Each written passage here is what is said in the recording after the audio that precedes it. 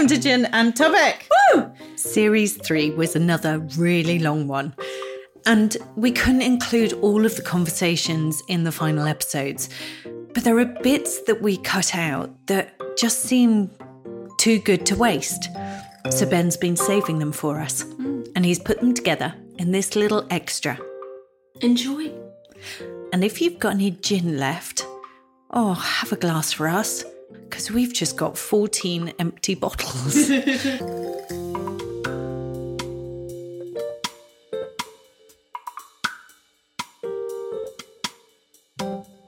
Fancy a bottle of gin? Well, we've got one to give away. Celebrating the end of Series 3 and our birthday last week, we are running a competition to win a bottle of Ironbark. All you have to do is leave us a review, take a screenshot and share it with us on social media @TopicGin or on email hello@ginandtopic.com by Friday the 15th of April. And you'll be popped into the raffle to win the bottle of Ironbark. And if you want to know what it tastes like, just listen to our tasting episode to find out more.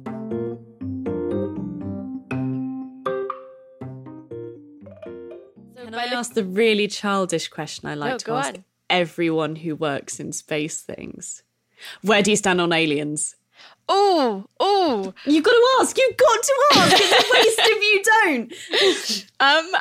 I think it's an interesting question because when I was studying astronomy, and I wasn't a kid who was like really into astronomy. I didn't have a telescope. I didn't always want to go to the planetarium. It was only when I got to university I really got into astronomy. And it was then that this question kind of came up. And I was really surprised at the answer, which was, well, of course they must be out there. Like it's very, very likely that there is life out there.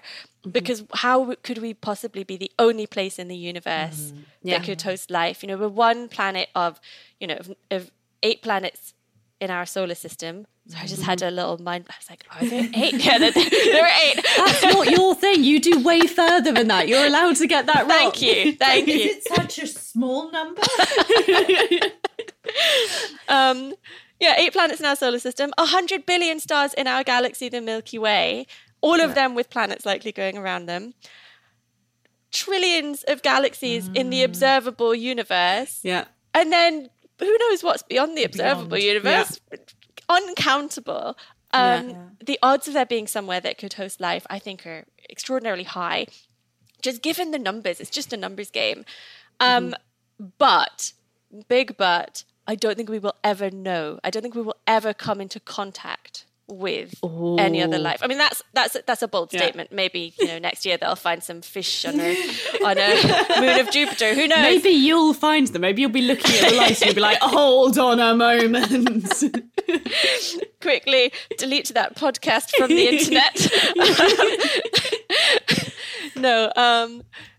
The time scales, as we've talked about, the distance scales and the time scales are just crazy. So if we imagine there was a nice civilized alien population on a planet going around a star in Andromeda, the nearest neighboring large galaxy to us, and they built some radio communication system. They're like, let's send a signal off down towards the Milky Way and see if anyone picks it up. It would take 2.5 million years for that signal to get here.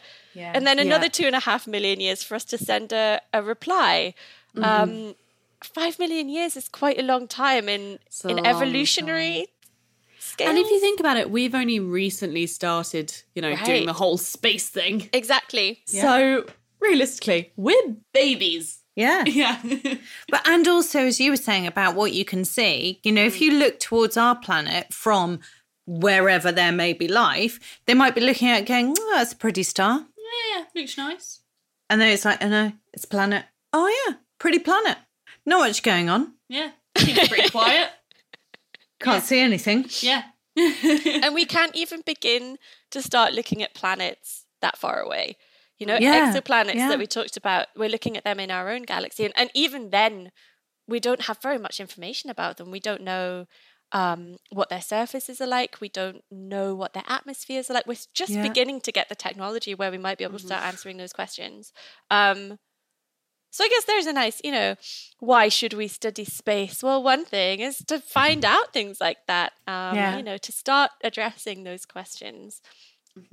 Yeah. So even if I'm not specifically looking for aliens, I think it's, it plays into the whole. But if you bump into them, definitely not going to ignore tell that. people. Yeah. Yeah. You'd be like, oh, by the way, just so happened to see an alien earlier. And they're like, oh, okay, sure. Your body shape, that is very, very genetically influenced. So there's very little environmental influence into your body shape. This is what we're talking about, your spoon, guitar, pear.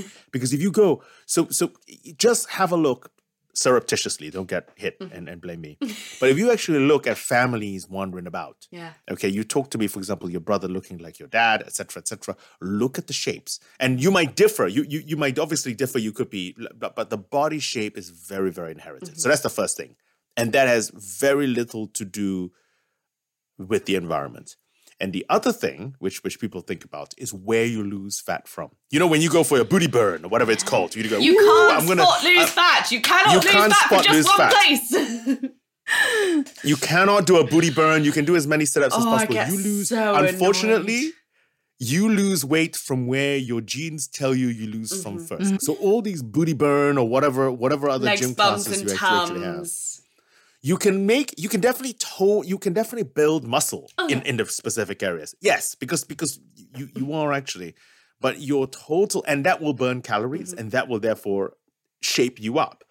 But you cannot choose. It is almost impossible to choose where your weight comes off first. Otherwise, I wouldn't have this. My wife says I have chipmunk cheeks, which I do. See, you see. Which I do. And I can't lose it from there. It's the last place the weight comes off is my cheeks. That's when you know that I'm really, really, it's terrible. There we go. That's brilliant. I'm not trying to think where I put mine. What, your chipmunk cheeks? Where did you put them? So you don't have chipmunky cheeks. Where do you, where is your, this is a very personal question. Where do you think your preferred fat store is? Where do you gain weight first? Where do you gain weight first? I think my thighs. And maybe my chin. Because I admire my chins. I love my chins. Mine's really quite obvious. Yours is like there. You are shaped like a Pixar mum. Absolutely, I am. Yeah. I am. Well, like you, like The Incredibles. Yes. Like That's that. exactly it. It's exactly it. So hard to find in a field. Yes, I mean, so arrowheads are something that they find you read a lot about in America. There's, Paleo-Indians sort of synonymous with all these really cool different arrowheads people pick up. It's very illegal, all the rest. It's a big problem in archaeology. But they're very recognizable, and actually that makes them very vulnerable. So it's really the things that don't look like something. They might be harder to find, but there's so much more of that. Because if you think about the amount of stone that gets chipped off, the waste stone, when you're trying to make something recognizable and pretty and useful, you've got all these sharp-edged pieces that people were actually using because it's a lot sharper when you've just flaked it straight off rather than sort of you essentially blunt the edge when you shape it by chipping a bit more. So we have to be very careful about actually what we cherry pick from we call them assemblages, collections of stone. But in terms of recognizable things, arrowheads are this, I guess if you're sort of thinking about big developments in terms of how we use tools. You've got the hand axe that you hold, you've got the spear that you'd haft onto a stick, and then you've got the arrow that you then project into the air. And we don't really know when arrows were invented. Some people say around 60,000 years ago, which is, it's pretty old. And they do all sorts of really cool experiments where they set up arrows and fire them at carcasses or jelly and do science. It looks like a lot of fun. That's one thing we do get to do quite a lot of in archaeology is experimental replication. It's basically messing around like Stone Age people, butchering carcasses with stone tools we've made and then measuring how much wear you get on a stone tool if you scrape a hide 20 times and all sorts of fun things like that. Yeah. And I could imagine that it would be like, you'd have your perfectionist who would be making his arrowheads, and I say he could be female, I don't know. They making arrowheads, and you've got the perfectionist is there going, wow, look at me, I've made this. Me, I got a bit off the floor and I attached it to a stick. There you go, done. That's because you are I'm going to do this entire project the night before kind of person. Whereas I am here's my spreadsheet, here's all of my reading, here's my colour-coded notes, now I can work on the thing. Something that I really love when we're studying stone tools in depth. So we get a lot of information from cores. So that's the lump of stone that you chip things off. And you can see sometimes, rocks have flaws in them. They understood the rocks very well, but sometimes there's just something that isn't going to budge. And you can see where someone has been hitting it, just saying, oh, for sake, just work. Do it. And I do that sometimes when things don't work and I just sit there going, come on. Exactly. I think, although you can't really put it in your publication, it's something that we see. And it's really, I find it very engaging when you can sort of see that person in the past who can't get it to work. What would happen? What would happen if she put one on her face? The starfish won't be happy, will become very hard, and probably nothing more. But That's so sad. And you'd be lying there just going, come on, starfish, do something. You're like, no, he's not happy. Don't do it with a sea urchin. Yeah, because they're kind of like spiky. That was me pretending to be spiky. I don't know what that was. You know. They are protecting some areas in Italy, sea urchins, because people are using them to eat gonads that are actually like caviar. Yeah. Okay, so you open them and you eat the internal part that are actually gonads. And so put me right off my dinner. You're not into sea urchin gonads? No, not my kind of thing. Not into caviar either. Doesn't do it for me. I'm not fancy enough for it. I think we should move back away from gonads and caviar.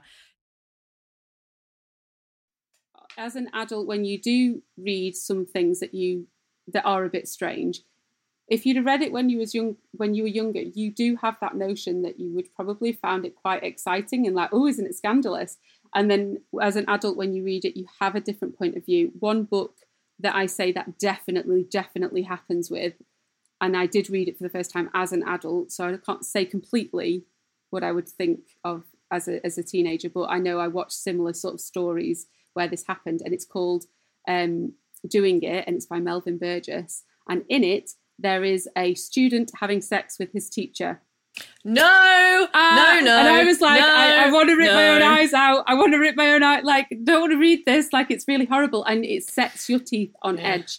It really, really does. But I can see how that has been written, because actually the male character starts to see that is wrong in it, and he wants to get away from her, and he sees that she's a bit weird, and so fortunately the character does develop, but it was a hard read. I don't know if I'm going to actually get through this. I think I might have to put the book down, because it was not good, but it was an interesting way to do things. And I know there were stories where I was in my 20s when I did actually watch this, but Pretty Little Liars has a story that's similar, where Aria is with the teacher, but actually the teacher is not that much older than her. Out of school context, it wouldn't be weird, but it's the school context, it's that balance of power, it's a teacher and a pupil that does change the whole thing. So that in itself is an interesting one when that's brought into a narrative. And then the other one is more of an anecdotal thing. When we were 15, my friends, one friend, my best friend in particular, who I am still best friends with actually, decided we were going to write diaries. And I think I lasted about a week. I was not the person to stick to it. She lasted about 3 months, I have to say, so she did quite well. And it was in this fluffy diary book of, around the late 90s. It was great. And like a few years later, when we were a bit older, she pulled it out. And I remember while she was walking around her house doing the laundry and doing little bits, I was reading her diary to her, because she had decided that we needed to write diaries for each of us to read. So there is an element that, has been a bit performative in how she's written it. But then there are also things that actually she wasn't able to filter. And we were laughing so much because obviously it reminded us of these like stupid things that we used to say or do. So reading the things, it was actually reaching back into my own adolescence. So it was quite funny. When I read my friend's diary, I was like, oh God, it gives me Angus Thongs vibes. It's really weird, like reading this. And I used to say to her, you need to write another diary. I know you don't want to, and you say you've not got time because, you've got children and this, that, and the other. But you need to write a diary because in a few years, I'll want to read it because it's brilliant. And like, look at the joy we're kind of getting from this. And these are quite significant periods in our life. And I used to also say like, oh, I love your diary so much, I want it. And she actually gave it me as a Christmas present one year because I was like, I need this diary. And I keep saying to her, I was like, your diary is my favourite book to read. Like, it literally is my favourite book. She's like, you're so weird. So you plug all these numbers in, and the volume of the Earth's ocean is about a 12 followed by 17 zeros. Good. Wow. In meters That's cubed. Quite a few. So just as you had said earlier, this if the river was a shit ton, this is like a mega fuck ton on the scale. Technical term, mega fuck ton. Yeah, loving this scale. So that's the volume of the ocean, and we know how much a single kettle. You've said 3 litres per kettle, but you've got 60 million kettles. So you can combine those two numbers. Oh God, I'm gonna have to do this now. Let me just figure this out. So that's because I've got to get the units right for you. So this is it's not my job. 10 to the -3 times 6 times 10 to the 7. All right, nearly done. That's 18 times 10. This is like watching a really extreme countdown. Yeah. Okay. I think I've got right. So you're going to need to run, according to our calculations. You're going to need to get all your 60 million kettles filled to the top with 3 litres in each kettle. Yeah. And you're going to have to do that about 10 million times. Oh, shit. Okay. Wow. So we're almost there now. So now I just need to know, how long does it take to boil a kettle? To boil a kettle? Well, again, we're back to our kettle because our kettle to boil takes a good average. But it also depends what temperature you've got it on because ours goes on the hob. Do you ever put it on anything? Let's not get sidetracked. You have to put it on P to make it faster. So, on average, because I would say our type of kettle is unusual. It is. Yes. I would say, on average, a kettle maybe a minute. Just adverts. Okay. There you go. It's adverts, isn't it? People go off and make a yeah, but the kettle boils. So they but they've also got other stuff afterwards because you've got the milk and whatever if you're making a tea. So how long's an advert? Well, an advert, 30 seconds these days. Well, an advert break. Well, about 5 minutes if you're Channel 4. If you're ITV, it's slightly different. So if you're 5 minutes and you've got to make your tea in that time, then let's go 2 minutes to boil a kettle. Okay, 2 minutes to boil a kettle. Okay. All right, 2 minutes to boil a kettle. Right, so if we combine all of this, I think I can possibly figure out what the answer is about how long it would take to boil the Can't wait to go back to your class and go, right, so it had these two rhythms talking to. All right, so we've got the mass of the... I'm just trying to get my head around this. We've got that. You're trying to get your head around it. 2 minutes per kettle. We've got to run it how many times? We've got to run it 10 to the 13 times. So I need to know... Are you even using a calculator for this? No. I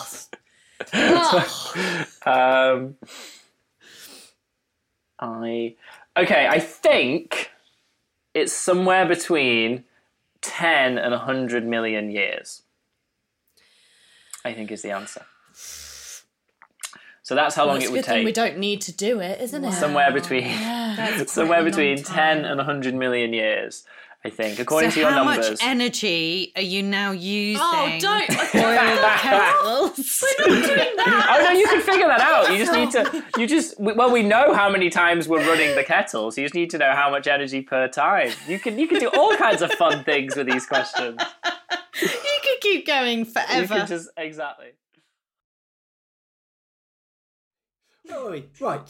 Sorry, we're like the misbehaving kids at the back of the class. We're like, pine resin, let's go. Yeah, that reminds me of all chemistry classes, actually, because I did just play with matches. And there was at one point we used to flick the matches, but one of mine went onto the cupboard and we all sat there rigid as we could see the smoke coming off the dusty top of the cupboard. And we're like, didn't do anything. You can tell we went to school at very different times because we weren't allowed to have the matches. Because of us. Because of you. We went to entirely different schools, firstly, no. But did you also, with the Bunsen burner, when you were like, you're going to put things in the tube to do experiments. We just put anything else. Pritt stick was always the best one. We didn't put it in the tube. We would directly hold it onto the flame on the end of our pens.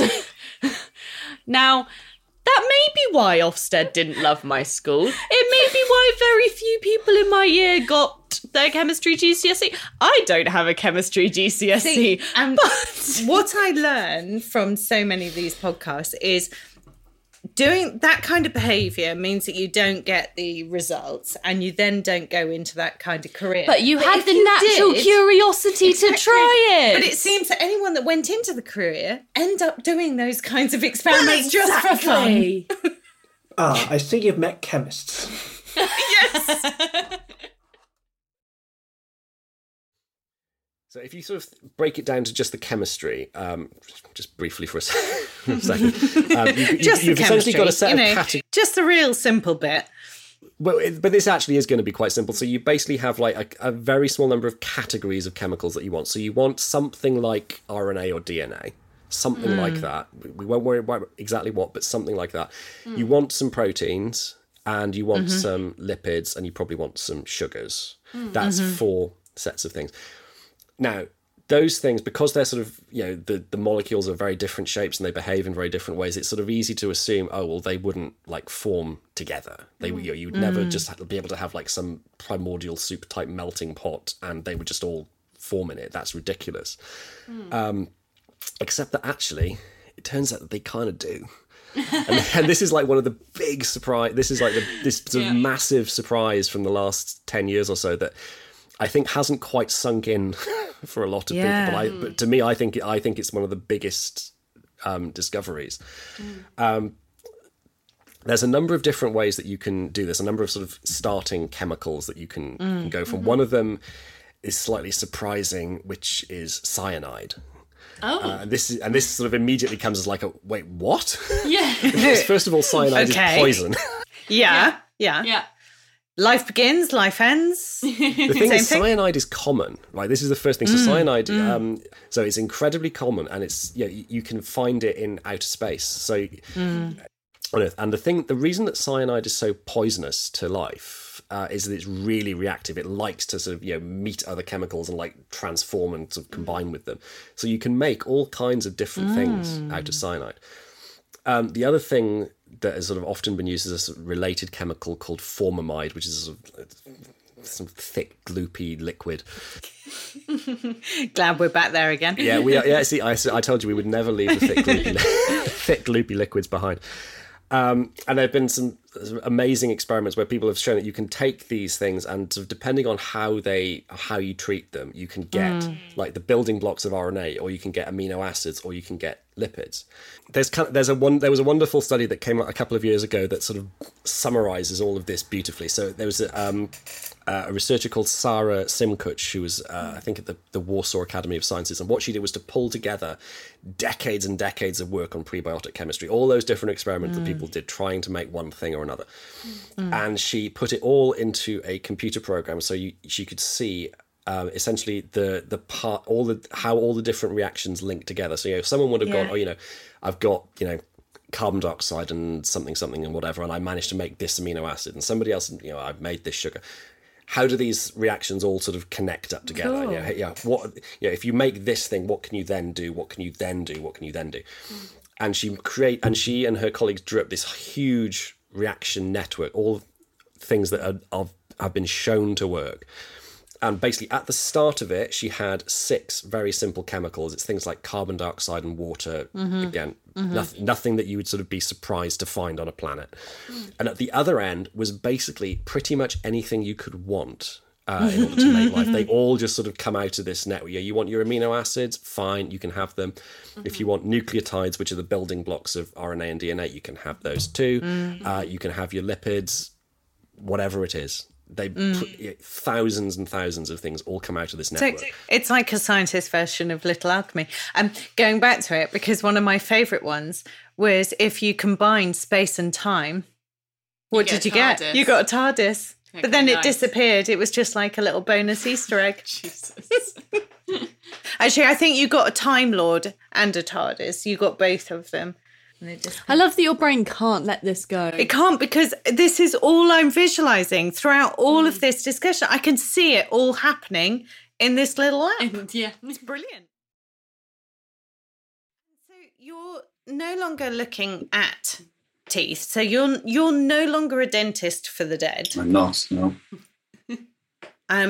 And now working in the Science Centre in Cambridge. Yeah, yes. Do you do a lot of work with all the research that you did, or have you just moved much more into general science communication? So I'm still in touch. I'm still in touch with those who are carrying on from what I've done. And some of the work that I'm doing and papers involving work that I'm doing, I'm still involved with. Yeah, as you say, I'm not doing any of the active research now. I kind of I get to come in and sort of edit and ask the interesting questions. No more dressing up in all that suit. No more of the suit. No more of the suit. But yeah, I keep in touch with it, particularly because it is the direct continuation of what I was doing. So that's really interesting. But day to day, I'm very much just on the general science communication with Cambridge Science Centre, which is really cool. I mean, I really loved this work. It was amazing. It was amazing to spend that time, to have that opportunity to spend that time working on it. But it's then really cool to kind of take all of the sort of other skills that you learn alongside trying to do that work, and then getting the chance to kind of go in and go, okay, here's a show about getting into space and the forces involved in getting into space. You've got to present this. And so I get to learn about all kinds of different areas, which is really cool. Yeah, cool. Really cool. Very cool. You just, occasionally on the sly, scraping a little tooth as they walk in to see what you've been eating. No, there's a lot of ethical issues. Back to the ethical concerns. Massive there. Yeah. There's maybe the seed of a citizen science project in there, because we go out to schools and visit schools, and sometimes we go there we go to like high schools for a week and set up a mini version of the Science Centre with our exhibits and our shows and our workshop and everything. In the secondary school. So maybe if there's some research going on. Be very careful with secondary school children. You don't want to know what's in their mouths. That is possibly the key point, Is primary school any better, though? That's primary school is just like... Well, you know that it's just everything. Yeah, it's just like, oh, mud, cool. Yum. Interesting. But you get to high school, like, should I report that? The question, Jean, what is the impact of crayons on the microbiome is primary school, and okay. I'm taking, I'm going to recede my citizen science comment. Yeah, I would. By the way, I have to tell something else to Anya. Yeah. But in my, I don't know what is the equivalent, but it's probably equivalent to GCSE scores. I got just pass marks in maths myself. No way.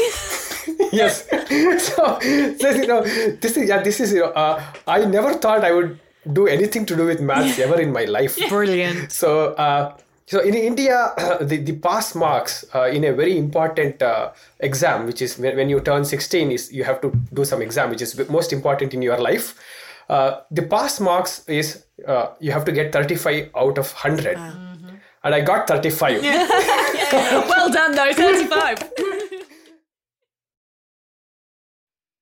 So one of the things that happens in the internet is called domain name service, DNS. This is the way that you turn, let's take out www.google.com.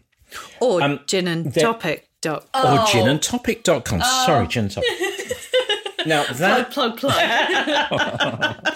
that web server will be running on a server sitting somewhere in a dusty data center in the middle of nowhere. I was going to say Milton Keynes, but it'll be somewhere like that.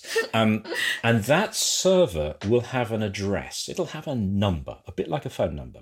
So you need to convert, when you ask for ginandtopic.com, you need to convert that to an IP address.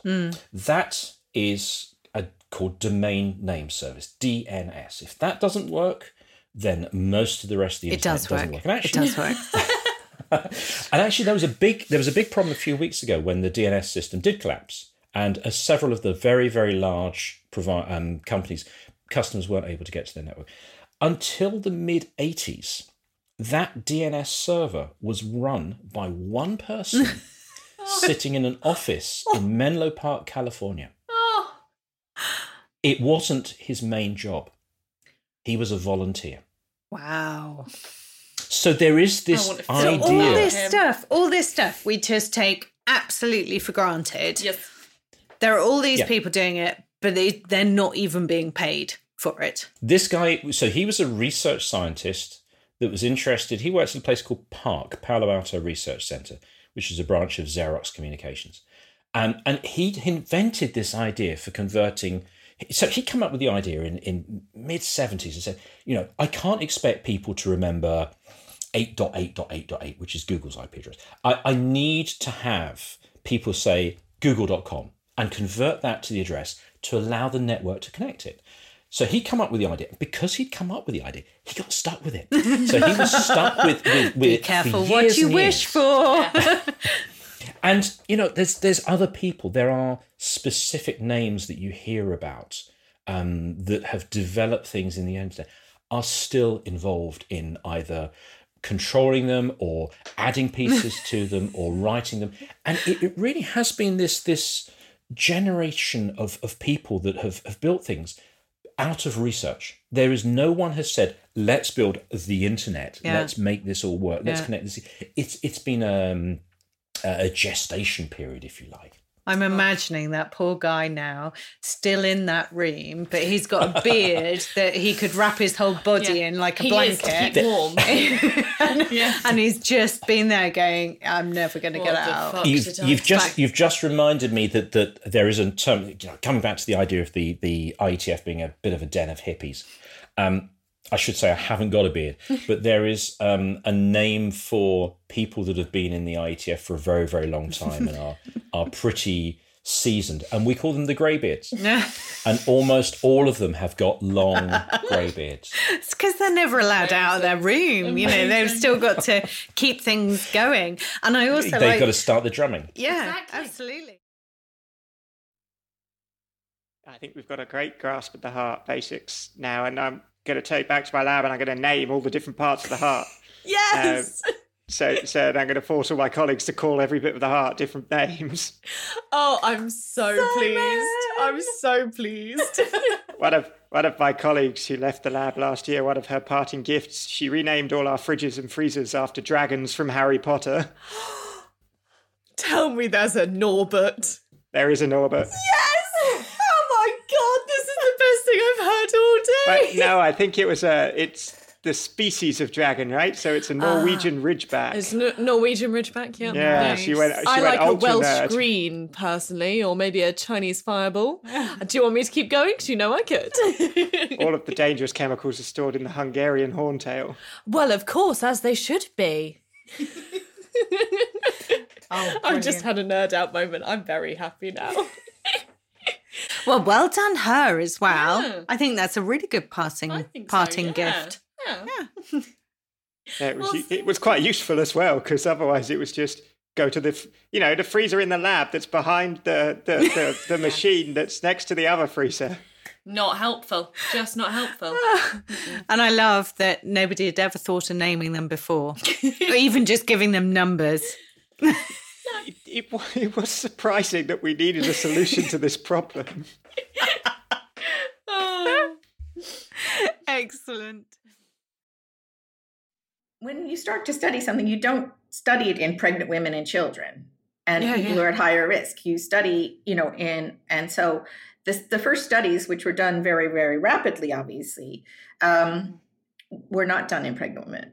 But now the CDC, only because you can't even tell you how many of friends, mostly for their children who are now having children, I'm that old,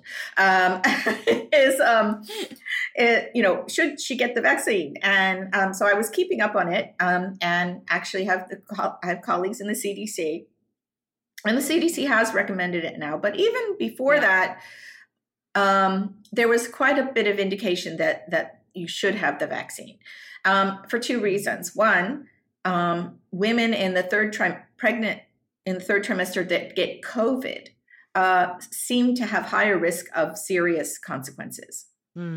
So they were at higher, because recognizing that when you're pregnant and particularly that later part, your immune system is quite depressed. You may not know that about pregnancy, but because it doesn't want the mother to reject the foreign baby, the mother's immune system is quite suppressed. So they were more at risk for serious COVID, and more at risk for death. So that was one. They should get the vaccine. Two, if they had the vaccine and they'd had it at least a few weeks before delivery, those antibodies that they had now created from the vaccine passed to the baby, and that's important. And and they didn't want, and there was all this stuff about separating moms and babies and not breastfeeding, and all of that was rubbish. But the breastfeeding part we had down very quickly. It was perfectly safe, and mothers shouldn't be separated from babies. Breastfeeding is always such an issue, isn't it? Yeah. Just for everything, socially, medically, it just always comes up as a big, big issue. Anyway, because boobs are there to be sexual, not to do the thing they're meant to do. I know, and that's we're trying to push breastfeeding in low and middle income countries,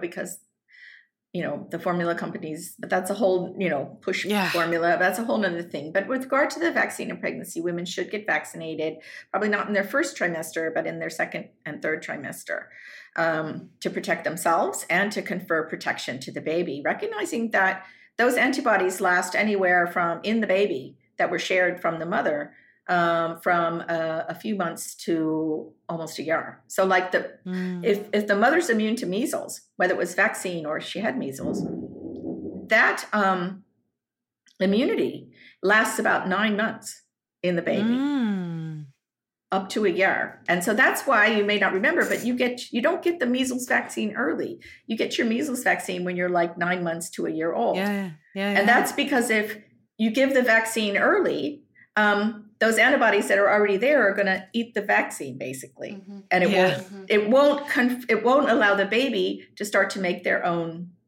antibodies to measles. Yeah, and so that passing of antibodies is also a really, really good thing. So do me and Sarah like gin, or do we like flavoured vodka?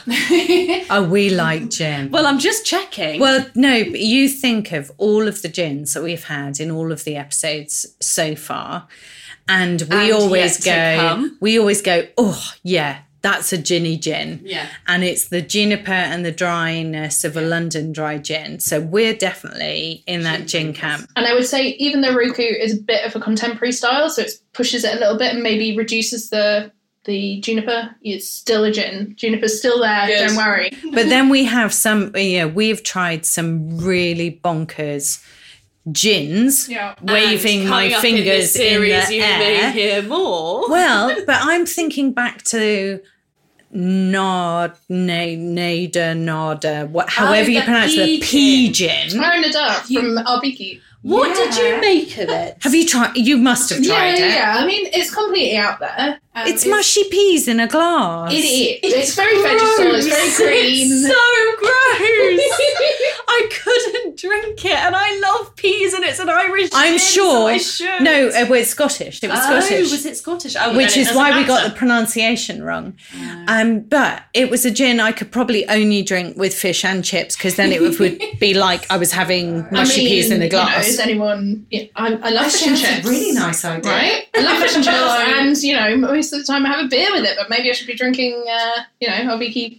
But there are weird and wonderful things like that. The reason for them making don't know if it's wonderful. I mean, the reason for making that was it was more around sustainability and to try and make a carbon positive gin and, using peas and things like that. So it was more of a kind of an experiment and an expression of the times and seeing what was possible with gin. So if you try their other products, they're not that batshit out there. I promise.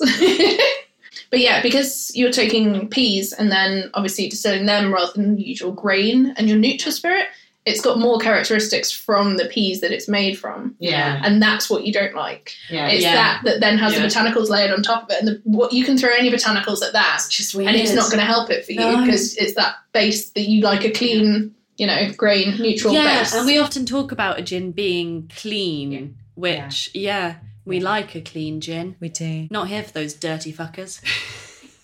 And that's the kind of quality content you get on this podcast. You put that on a t-shirt. Not here for the dirty fuckers.